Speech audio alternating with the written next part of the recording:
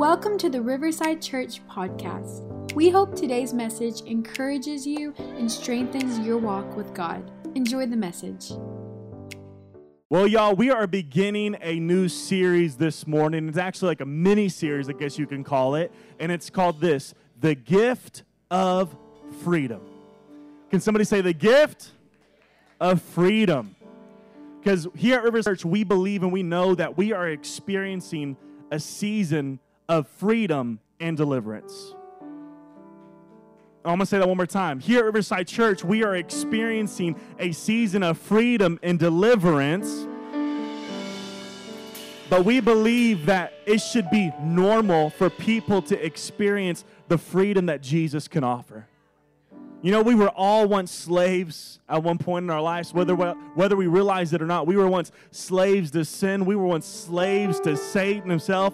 But because of what Jesus Christ has done on the cross 2,000 years ago, we can experience freedom. Jesus said, whom the Son has set free is free indeed. He said, and you will know the truth, right? And when you know the truth will set you free. So Jesus has freedom he wants to offer us, and he wants us to experience and walk out. Because you may be coming to church, because if I asked you the question, are you free? Sometimes we would say, yeah, I'm free, but maybe there's some things that we're harboring or holding on to or whatever else that could be making us feel imprisoned and trapped and feel like there's no hope. Can I tell you something? That is a lie. We can experience freedom. Amen? Amen. So if you have your Bible, why don't you turn me to Exodus chapter 5, verse 1 through 3, and I pray that this message just speaks to you. I actually had like 3 other messages I could have preached other than this one, but I felt like the Holy Spirit said, no, I want you to speak on this. It's not about trying to be eloquent or come with persuasive words. Just be obedient to what I've placed on your heart to share with the congregation. And even if it's just one person that grabs a hold of this word this morning, it was all worth it. Because I didn't come to impress you. I came to be obedient to what God has called me to preach. Because I'm going to stand before him one day. And that's what I want to do, just be obedient to that. But what we're doing during the series specifically is we are looking at the children of Israel and what they experienced. Because I think a picture of freedom that we can look at in the Bible is the children of Israel and how God brought them and he delivered them from Egyptian slavery and captivity, right? The 10 plagues happened. We're going to talk about that this morning, some too. He brought them through the Red Sea. They were in the wilderness, and they went into the promised land. But this morning, what we're going to focus on in particular is whenever Moses and his brother Aaron first approached Pharaoh. This is after the burning bush moment. This one, God says, when God told Moses, go to Pharaoh, tell him, let my people go. And that's where we pick up right here in Exodus chapter 5, verse 1 through 3. It says this, after this presentation to Israel's leaders, Moses and Aaron went and spoke to Pharaoh. Can somebody say Pharaoh? They told him, this is what the Lord, the God of Israel, says. Let my people go so they may hold a festival in my honor in the wilderness. Is that so? Retorted Pharaoh. And who is the Lord? Why should I listen to him and let Israel go? I don't know the Lord, and I will not let Israel go. But Aaron and Moses persisted. The God of the Hebrews has met with us, they declared. So let us take a 3-day journey into the wilderness so we can offer sacrifice to the Lord our God. See, I always thought that whenever Moses and Aaron went to Pharaoh, they just straight up said, let us go forever, right? But when you study the scripture, actually what God told Moses to do, he said, go to him and tell him, to tell Pharaoh to allow y'all to take a 3-day journey to go worship and to make sacrifices and to honor me. And that was a way of putting the foot in the door for the nation of Israel to be free. And God wanted to show that he wouldn't even allow them to be gone for a week, right? Much less to be gone for that long of a time. And that just goes to show the stubbornness of Pharaoh and the hardness of his heart. And it ends with this, if we don't, he will kill us with a plague or with the sword. I felt led this morning, as we talk about this series, The Gift of Freedom, to talk about this first, the cost of freedom. The cost of freedom, because yes, freedom is a gift, but can I tell you something? Freedom isn't cheap. Just because freedom is a gift doesn't mean that freedom is cheap. No, freedom comes at a high cost. Freedom is never free. Anytime a people, a group, whatever have experienced freedom, there's always been a fight. There's always been a struggle. There's always been a battle. There's always been something taking place. But who's thankful that our God is greater, our God is bigger, our God is able to fight for us? At times, we just got to stand firm and let God work through us. Amen? Somebody say the cost of freedom. The cost of freedom. Let's pray. Lord Jesus, have your way today for the next few minutes that we share. We love you so much. Holy Spirit, I pray that you would just anoint me and use me, God, however you'd like to. In Jesus' name. And somebody said, amen, amen, amen. Come on, you may be seated. God bless you. Thank you for standing. Thank you for standing. Here's what we believe here at Riverside Church, that God desires for his people to be free. And specifically, he desires for you to be free to worship him. But can I tell you something? That yes, there is a God. There is the creator of heaven and earth, Yahweh, right? He's made himself known to us by his son, Jesus Christ, that yes, there is a kingdom of heaven. But can I tell you something real quick? There is also another kingdom, the kingdom of darkness. There is a God, but there is also a Satan. There is a heaven, but there's also a hell. And what he wants you to not experience more than anything else is for you to experience freedom and to have the opportunity and liberty and privilege to be able to worship God. Because you know that's what Lucifer wanted when he was in heaven, right? He wanted to be worshiped, but yet he was the worshiper. It is believed that he was the one that orchestrated when it came to the worship that was in heaven, and he let pride enter into his heart, and he desired to be worshiped himself, and he fell like lightning from heaven. 1/3 of the angels came alongside. So from the beginning, we see even in the Garden of Eden, he's always tried to enslave, and he's always tried to oppress the people of God. And that's what we see when it comes to the children of Israel whenever they are in slavery and they are in captivity. Because get this, they are slaves in Egypt for 400 years. Over 400 years, they are underneath the oppression and captivity of Pharaoh and the Egyptians. And I believe that when it comes to Pharaoh, when it comes to Egypt, it is a type and it is a shadow of our walk with God. Because who knows that God has called us out of an Egypt and he has delivered us from the power of Pharaoh. I believe that even Pharaoh himself was a picture of Satan. And that now there's no Jew or Gentile. We are the spiritual Israel because of what Jesus Christ has done in our lives. But can I tell you something? The devil, he wants you to feel captive, and he doesn't want you to worship your God. And he will do whatever he can to try to rob God from the worship that only he deserves, even if that means enslaving his people. So imagine God, because it says that whenever God approached Moses, that God told Moses, he said, I have heard my people's cry. I have seen their oppression. Think about that. God heard it was the children's cry of them being whipped, beaten, oppressed, that God heard and he acted on their children's cry. That should be encouraging to somebody today, or maybe you watch online, that you're crying out to God and you feel like there is no hope and you feel like your tears are falling on the ground and not going anywhere. Can I tell you something? God sees every tear. He sees you right where you are. The Bible says that he is near to the brokenhearted, and he is able to deliver you and set you free. The question is, do we want to be set free? Because some of us, we're more comfortable being slaves than we are comfortable being servants to God. And so God was fed up with the nation of Israel building monuments and building structures and building idols or whatever it was that they built. They built a whole bunch of different things for all those years to glorify Pharaoh in the false gods that were there, because get this, the Egyptians had 114 false gods and idols that they worshiped. 114. And their idolatrous and adulterous worship began to contaminate the nation of Israel.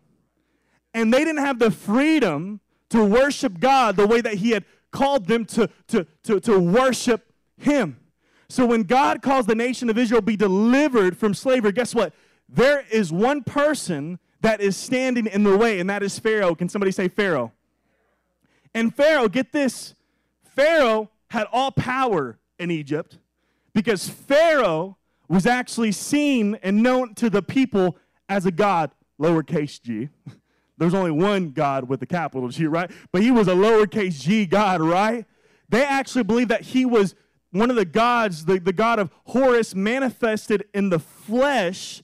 So everything that Pharaoh said was law and it was final. So Pharaoh had the keys, and he thought he did. He had the authority to the people, right? And he was the one standing between the nation of Israel and their freedom. So God tells Moses and Aaron, and get this too, because you got to get this. So for the Egyptians, they were paganistic, they were polytheistic, and many of their gods were rooted and connected towards nature and other animals. You ever seen those like hieroglyphics of, like, you know, the drawings, and there's all these weird things and there's all those pictures, right? So get this, before God can deliver, or before God delivers his people from the oppression of Egypt, he wants to make a spectacle of Pharaoh and all the false gods to tell the nation of Israel that he is greater and superior and mightier than all of them. So what do we see? When Moses and Aaron go to Pharaoh, what happens? Aaron throws down his rod, and it becomes a serpent. But here's what tripped me out. Pharaoh had his sorcerers, his magicians, and they threw down their staffs, and it became serpents as well. So that just shows and goes to show this right here, it wasn't just a physical battle taking place. It was spiritual. There were spirits behind Pharaoh. There were spirits behind those false gods. Just like today, can I tell you something? Our battle is not in the flesh. Our battle is not in the physical.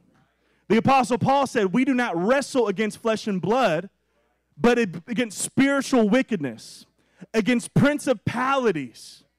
That's what made the enemy so upset when Jesus came on the scene. Because when Jesus came on the scene, full of the Holy Spirit, he was stirring up the whole nest. And the plans and the works of the enemy. The Bible says that Jesus came to destroy the works of Satan, to destroy the works of the enemy. The enemy came to do three things: steal, kill, and destroy, but Jesus came to give us life, and life more abundantly. Anybody thankful for that? So we have one snake, two snakes. No surprise, the snake from Aaron swallows up the snakes. They were both able to perform some type of miracle or whatever, but our God is greater and superior. And you may be saying to yourself, Caleb, like, what is this all about? Because, you know, here we are living like nearly, I would say probably 3,500 years later from when that took place. Can I tell you something? There are Satan, you know the Satan Lucifer, that he is known as the God of this world, lowercase g? Yes, the earth is the Lord and the fullness thereof. But do your own study. Satan has authority, and we are taking back ground from the enemy. And when Adam and Eve ate of the forbidden fruit, authority, they gave away the dominion that they had here on earth. That's why Jesus, he came. I'm just telling you right now. I don't have time to go all into it right now. But there is a battle taking place. And more than ever, y'all, I've seen it and I've experienced it. It's like the devil is becoming more and more like less afraid or embarrassed to pop up and show his face. And that's why we have to be careful and guard our minds and guard our hearts and guard our children, because the devil is on the prowl. The Bible says that the devil goes to and fro the earth like a roaring lion, seeking who he can devour. So in other words, the devil and his demons are not in hell just doing nothing. They are working in the earth today, influencing even people today. I won't forget being in 5th grade, y'all. 5th grade, get this. When I was in 5th grade, I moved to a new school, and whenever I moved to this school, I made a friend that was there, and I went over to his house one day because he lived down the street from me. And whenever I went over to his house, y'all, I don't know what it was about this kid, but he loved horror movies and horror games, and I was scared of that stuff. Me being naive and innocent and young and not knowing everything, he takes me into his room, y'all. When we go into his room, he grabs this book off the shelf, and he says, you know how you have your God? We have a God too. And he pulls it, and it says the book of N-O-D. And he took me to his parents' room. He showed me around the house, and they had this table. This board was there, these pillows and all these things. And then I was, being young and everything, I was like, hey, do you want to come spend the night? So he comes over to my house, and we're sitting in the living room, y'all. And when he sits in the living room, he throws out these cards on the table. And he said, check these out, dude. These are tarot cards. I can tell you our future right now because we're planning to go to the movies later. Just me and him in the living room. And he began to do it, y'all, and it worked. It was telling us the future. I was like, dude, this is pretty. I didn't know anything about, right? I had an awareness. My dad's probably told me before, but I was just trying to make a friend at a new school, Y'all, my dad walks in. Pastor Bobby, the man of God, walks into the living room. Says, boy, what do y'all think y'all are doing in here? And I could tell his heart broke because there was this young boy. He didn't know any better. Can I tell you something? There's some people, they are trying to experience spirituality. They're allowing themselves to be influenced by different things, but their hunger is found in the wrong things.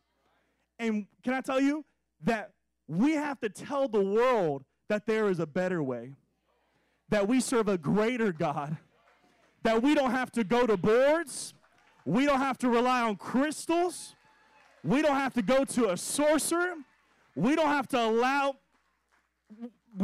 go to cars. We can go straight to Christ Jesus, the mediator, the one who stands in the gap, where we can go and have direct access to God. That's how this is part of the relevance for today. What does that mean? That our God is greater.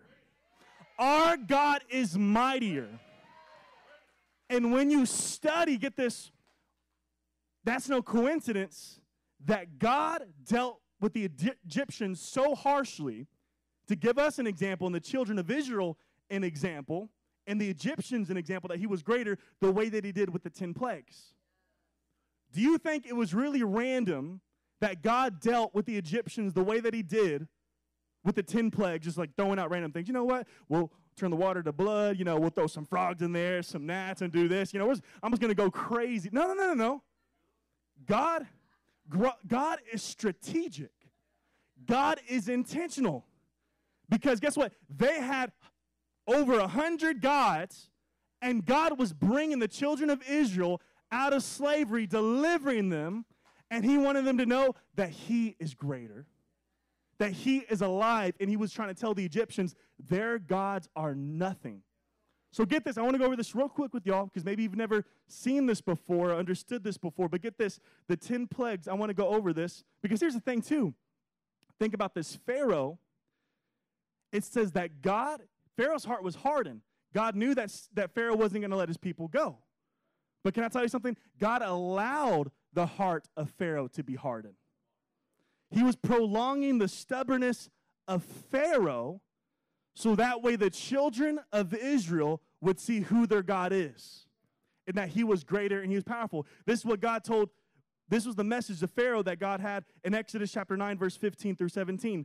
By now I could have lifted my hand and struck you and your people with a plague to wipe you off the face of the earth, but I have spared you for a purpose. What was that purpose? To show you my power and to spread my fame throughout the earth. But you still lord it over my people and refuse to let them go. God was going to use Pharaoh's stubbornness as a way to show the nation of Israel that he was greater. Let me prove it to you.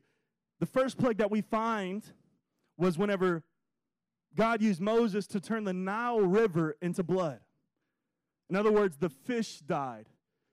Like the Egyptians, they relied heavily on the Nile River. That was, they built their city around this river. And God turned it into blood. But here's the one thing, like I said, many of their deities were connected to nature or even animals. Get this, because one of their gods that they worshiped was known as Happy. He doesn't look too happy. But he was the god of the Nile. And God turned the Nile into blood where they couldn't drink it, and whatever was in there began to die. The second plague that we see was the frogs that came from the river. And this right here we believe was connected and really opposing the god Hecate, which was a goddess that was head of the frogs. They had literally a frog head, as you can see right there. It looks like Kermit the Frog. But here's the interesting thing. So the first plague, the water into blood, you know the Egyptians were able to duplicate that same thing? And Pharaoh said, you think your God's so good? We can do this too. And then the frogs, they did that too. They brought frogs out of the river. They said, we can do that too. But it was on the third plague, get this, on the third plague, guess what? Gnats came from the dust. And this is when the sorcerers, and this right here opposed Jeb, the god over the dust of the earth. This is when the sorcerers and magicians said, we can't duplicate this. We can't do this. This is the finger of God. The next plague that we find was the swarm of flies. And guess what? This one right here, this is when God distinguished and differentiated the Egyptians from the Israelites because the flies just swarmed the Egyptians but left the Israelites alone. Come on, I don't know about you, but it seems like if I'm with a group of people and there's a bee, sometimes that bumblebee just comes straight towards me and that doesn't mess with nobody else. Isn't that the most annoying thing? And somebody tells me, don't be afraid, stand still. I'm like, dude, I'm about to hit you. If you tell me that again, I'm getting away. But this is what God did. He wanted to show that he was greater, that he was superior, even more than Capri, the god, the head of the flies. Then the fifth plague was this, when the cattle and the livestock began to get sick. So they began to get sick, and it was only the Egyptian livestock that began to be affected, but not the Israelites. And look at this picture real quick, okay? So, definitely not the Chick-fil-A cow, right? Where do you think the children of Israel learned false god worship? What was it? When they were in the wilderness, when Moses went up to receive the 10 Commandments, and when he came down, what happened? They made a calf, a golden calf, and they began to worship it. They wanted to worship, because here's the thing about God. God didn't have a statue or anything like that. Their God was invisible. He showed himself up in a number of different ways, but they wanted to have an image because that's what they were taught for all those years. So they made a golden calf to worship. That's where they learned it from. And get this, you can look into this when you get a chance. It just makes the Bible just come alive even more. For anybody that's on the fence and like, man, is the Bible real? All these stories that we read or whatever else. Because get this, if there's over 2 million Israelites, people that were once slaves being brought out of Egypt, over 2 million people, it says 600,000 men, that's not including women or children, being brought out of Egypt, don't you think that there would be some type of evidence to show and support that? When you get a chance, look into the real Mount Sinai, and this is what I believe. I believe that the real Mount Sinai is actually in modern-day Saudi Arabia, because when you go to a specific mountain in Saudi Arabia that's been fenced off by the Islamic government that is there and was very particular when it comes to people taking pictures of it, there have been people, Christians, that have gone into there, went past the fence in different places, y'all, and they've literally recorded, and the other locals, because the locals there actually say that that's Moses' mountain. They say, this is Moses' mountain. And they've actually found evidence of drawings dating back a long time ago, Egyptian drawings of cows that are there, kind of like what we see right here. What in the world would Egyptian drawings be doing that far away from Egypt? I believe that it was the people of God that came and got brought out. I can go more deeper into that. But this is what they were taught. And God was saying, no, I'm greater than all those things. I can set you free. The sixth plague is this, boils, which opposed and came against the god Isis, the goddess of health. This one just affected the Egyptians as well. The seventh plague, hail from the sky, opposed the goddess Nut, which I don't know about you, I'll be so upset if that was my name or whatever. She did dirty with that name. The goddess of the sky took out agriculture and different structures in Egypt. The eighth plague was the locust, which came against the gods Neper and Nepri, the god and goddesses of the grain. And this is when Pharaoh said this, he said this. He said, okay, you can go after this plague, but just take the men. Leave the women and children behind. Oh, can I tell you, it's not God's will just for one person in the family to worship God and live for the Lord, but he wants your whole family to worship together. That for me and my house, we're going to serve the Lord. But Moses said, no, we're not just going to take the men. We want to take the whole family with us. The next plague was this right here. Darkness. Darkness fell upon the land of Egypt for 3 days, which came against the false god Ra, which was the god of the sun. And this god right here was one of the most worshiped and revered gods in Egypt, y'all. And God, just being God, says, okay, you think your gods are greater? Pharaoh, you know who you're talking to? I'm going to make a dart for the next 3 days opposing the god Ra, the god of the sun. And it says in the Bible that the darkness was so heavy that it could be felt. But let me tell you what plague it was that delivered and brought the Israelites from Egyptian captivity. The 10th plague, which was this, the death of the firstborn. The death of the firstborn. And this right here opposed Pharaoh, which represented the power that Egypt had over the people. Because don't forget what happened earlier in the book of Exodus. Pharaoh came against the babies that were being born, the boys, and threw them into the Nile River. He drowned them in the Nile River, which I don't think it's a coincidence that he was later on drowned when he went through the Red Sea. He's like, I'm going to give you a taste of your own medicine. And God took care, and Pharaoh had a firstborn son of his own too. But God gave this instruction. He said, this is how I'm going to deliver you, and this is how I'm going to protect you and be with you. He told the people, he said, I want you to go find a lamb, not just any lamb, but a young one without blemish. I want you to find it, the best one you can find, take it into your home, slaughter it, and put the blood on the doorpost. And when you put the blood on the doorpost, also take the animal in, cook it, because you're going to eat it and partake of it. And when the angel of the Lord came by, every home that had the blood of the lamb on the doorpost, God would pass over that home and show mercy to those homes and to those people. Oh, I don't know if this is somebody's first time hearing this, but even if this is your 100th time hearing this, it should build your faith to understand and know this, that our God is greater and mightier than anything else that hell or anything that this world can offer to try to entrap and entangle his people. It doesn't matter what type of addiction it is, what stronghold in your mind you may be experiencing, what generational curse, what hex, whatever it is, can I tell you something? God is greater. God can deliver and set you free from it. And how does he do it? Because of Jesus Christ dying on the cross. His blood was shed. John the Baptist said before he baptized Jesus, he said, "Behold the Lamb of God that has come to take away the sins of the world." The Bible says that Jesus is the lamb slaughtered on the foundations of the earth. What does that mean? That means even at the beginning of time when God was laying the foundation, he knew that we would fall short.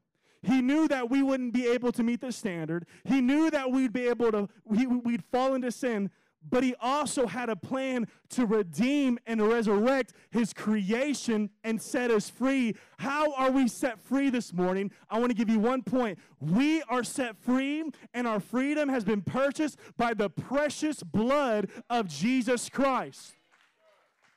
Oh, come on, somebody. I wish we'd get more excited about this. I said that your freedom has been purchased by the blood of Jesus Christ that was poured out on the cross over 2,000 years ago. His life was not taken. He laid his life down. At any moment, Jesus could have said one word, and thousands of angels could have came and released him. That's what he told Peter, right? Peter got angry, cut the ear off of the people trying to come and get Jesus when in the garden. He said, no. Puts the ear back on. Like, how awesome is that if Jesus said, "Don't you know? All I got to do is say one word. This is what I have to do, Peter. I came into this world. I was born to die." The Bible says that for the joy set before him, Jesus Christ endured the cross. What was that joy? For us to be in relationship with him. For us to be free. To no longer be under the weight of sin. Underneath the weight of death. No longer being slaves to the devil anymore. But we are free by the blood of Jesus Christ. Come on, somebody. I know it's a simple message, but this is the gospel. This is the good news. The Apostle Paul said, "I didn't come to you in persuasive words or in human wisdom, but I've just come to know Christ and him crucified." That's what I want to bring to you this morning.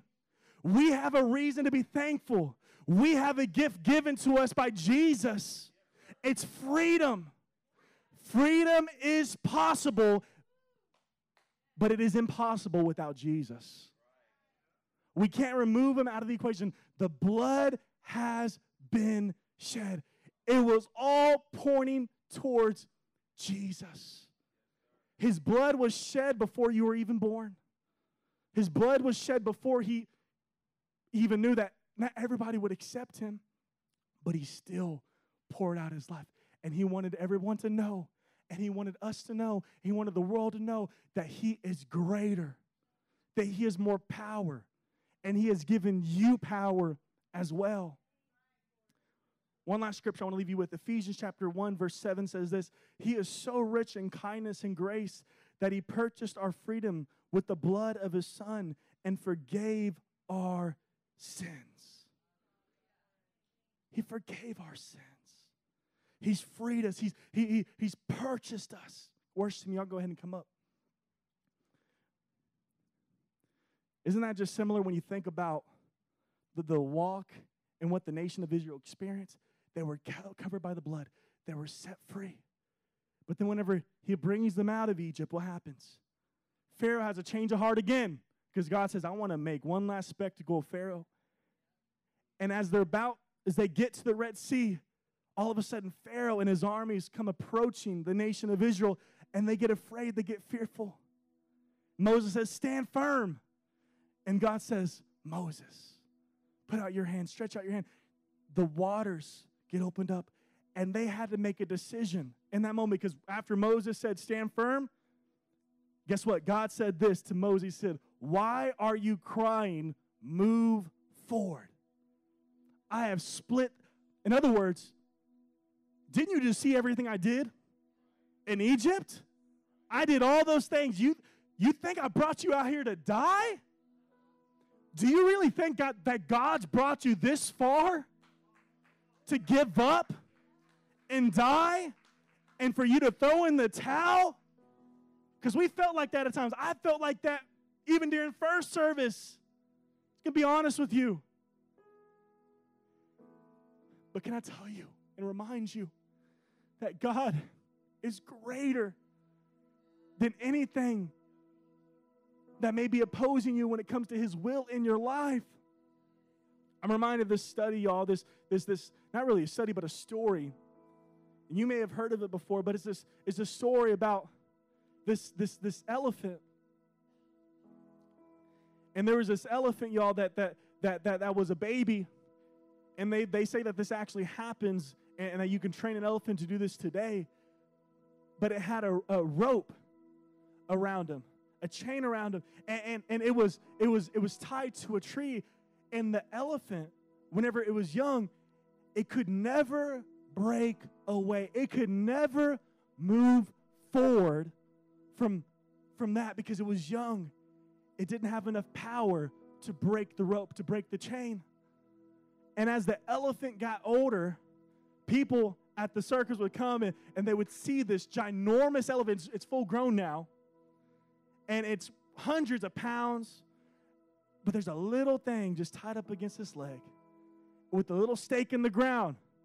And at any moment, all that elephant has to do is boom and be freed. But because it's been conditioned and trained and told and it's been comfortable being where it's at, it doesn't even try. But all it has to do is make one move and the chain can be broken. The rope can be broken. Couldn't it be like that in our lives? I know I'm not saying that it's a one-time thing and you never have to worry about those things come back. There's development, there's discipleship, I understand all that. But who in here believes that the blood of Jesus is enough? That His Spirit is enough? That greater is He that is inside of us than he that is in the world? And that you have power. Somebody say, I have power in the blood of Jesus, in the Spirit of Christ. And I'm no longer going to allow my past, my sin, my mistakes, the enemy to hold me back. But I'm going to move forward into the freedom that Jesus has for me. Come on, if you believe that this morning, can you stand to your feet? Can you raise your hands? If you know our God is greater, our God is capable, He is a deliverer. He said, Jesus came and He proclaimed, He said, the Spirit of the Lord is upon me. I have come here to proclaim that I will release the captives, that I will set those that are oppressed free. I have come to set you free. Some of us, we may be free physically, but maybe we're bound spiritually. If I were to ask you this morning, are you free? Some of us would be honest, say, no. I've dealt with this. I've been battling this. Can I tell you, there's freedom in Jesus. This is a safe place. I wonder if in this moment, because the key's in your worship, y'all. It's in your worship. When we begin to raise our hands, see, you can either do two things, y'all. You can either let your chains break your praise, or your praise break your chains. You got to make the decision in your mind. I'm no longer going to allow myself to be bound by what's been holding me back. I'm going to move forward today. Like the children of Israel did when they walked through the Red Sea and God washed away the Egyptians. Come on, can we just sing it out right now? Can we thank Him for the blood of Jesus? Thank you for listening to today's message. If you liked what you heard, be sure to subscribe and share it with a friend. For more information about who we are, visit riversidechurchtx.com.